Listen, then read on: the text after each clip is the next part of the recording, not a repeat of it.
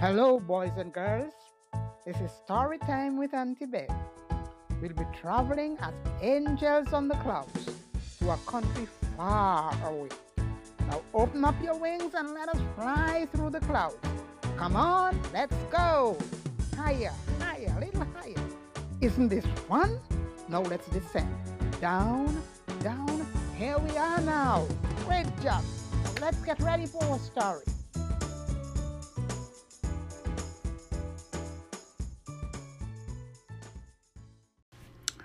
Our story today: who stained my beige sofa? The person will definitely pay.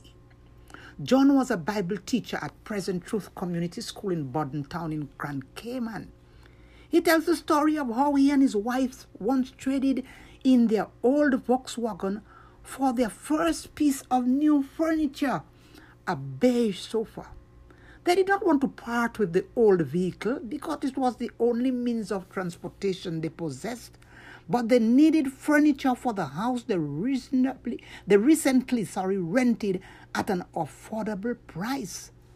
Mother thought that since they were beginning to be accepted in reputable circles in the community, their home should show some class. Their income was not much. And apart from taking a bank loan which would add more stress to their finances, they decided to sell the vehicle and purchase the much needed pieces of furniture. Well, after they had sold the vehicle, they took the village bus and went to the furniture store. The children, Lorna, age 7, Malcolm, age 5, and Jonathan, age 3, accompanied them. The two older children were all over the store, jumping from one bed to the next, pulling the bedspread from one bed to the next. They stood on the couches and jumped up and down, while the parents moved around to find the best living room set at the best bargain price. After bargaining for each set, Mother's eyes fell on a beige 4-piece set. This is the one. I'll look no further. Are you sure, baby? This looks like it will get messed up easily. Let's go for this black one instead. This black thing looks cheap. It looks too ordinary.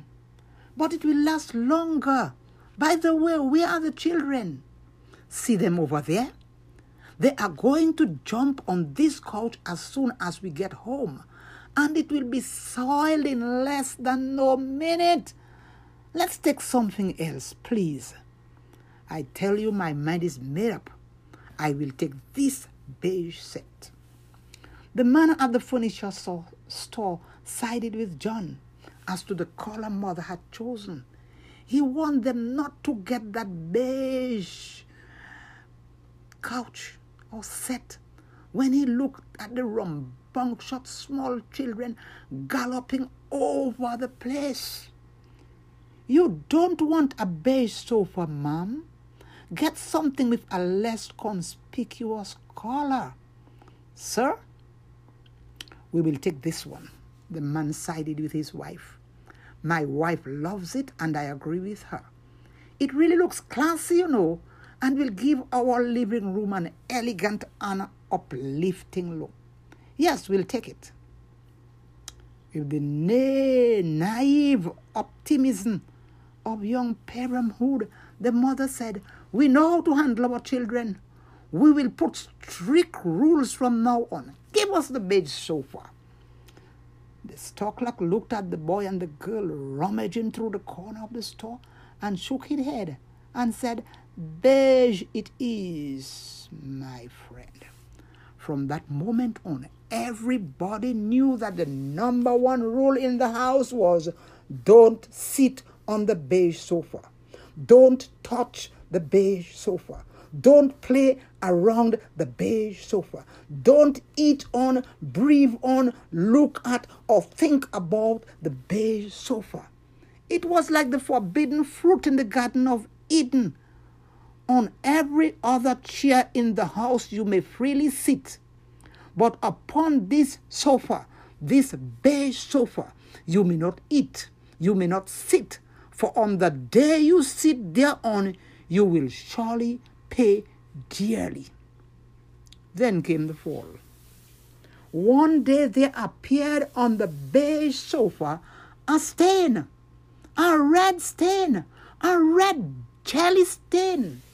So John's wife, who had chosen the beige sofa which she adored, lined up the 3 children in front of it. Lorna, age 7, Malcolm, age 5, and Jonathan, age 3. Do you see that stain, children? That's a stain. A red stain. A red jelly stain. I called the man at the sofa store and he said the stain is not going to come out. Forever. It's going to remain there. Do you know how long forever is, children? That's how long you are going to stand here until one of you tells me who put the stain on my beige sofa. Malcolm was the first to speak. With trembling lips and tear-filled eyes, he said, Lorna did it. Lorna passionately denied. Then there was silence for the longest time. Not a word was said. John, the dad, knew they did not open up, for they had never seen their mother for upset. He knew they would not, because they knew if they did, they would spend eternity in the timeout chair. He knew they could not, because he was the one who put the jelly stain on the sofa. And he was not going to say a thing. Not yet. He was waiting for mother to cool down. When he realized it was approaching lunchtime and mother had locked herself in a room, he knocked on the door and quietly asked to be allowed in. We do not know what went on in there, but about half an hour later, both parents came out and apologized to the children for the way they both dealt with the situation. Later that day, the couch was returned to the store and exchanged for a much cheaper and less conspicuous one. And there was peace and happiness in the house, still with conditions: no jumping, no eating, no drinking on the black couch. The truth is, boys and girls, we are all stained like this sofa because of sin in our lives. God has offered us forgiveness, but many of us struggle to feel forgiven. And that is why God has given us the practice of confession. When we practice confession and repentance, we are liberated from the guilt of sin. We are freed through the blood of Jesus. Jesus had asked us to confess our sins because he knows that he will forgive us, and only he can forgive us from the wrongs we have committed. Boys and girls, don't hold on to guilt. If or when you do something wrong, confess and try always to do what is right. Father, help our boys to do what is right. And when they sin, help them to confess and repent. In Jesus' name.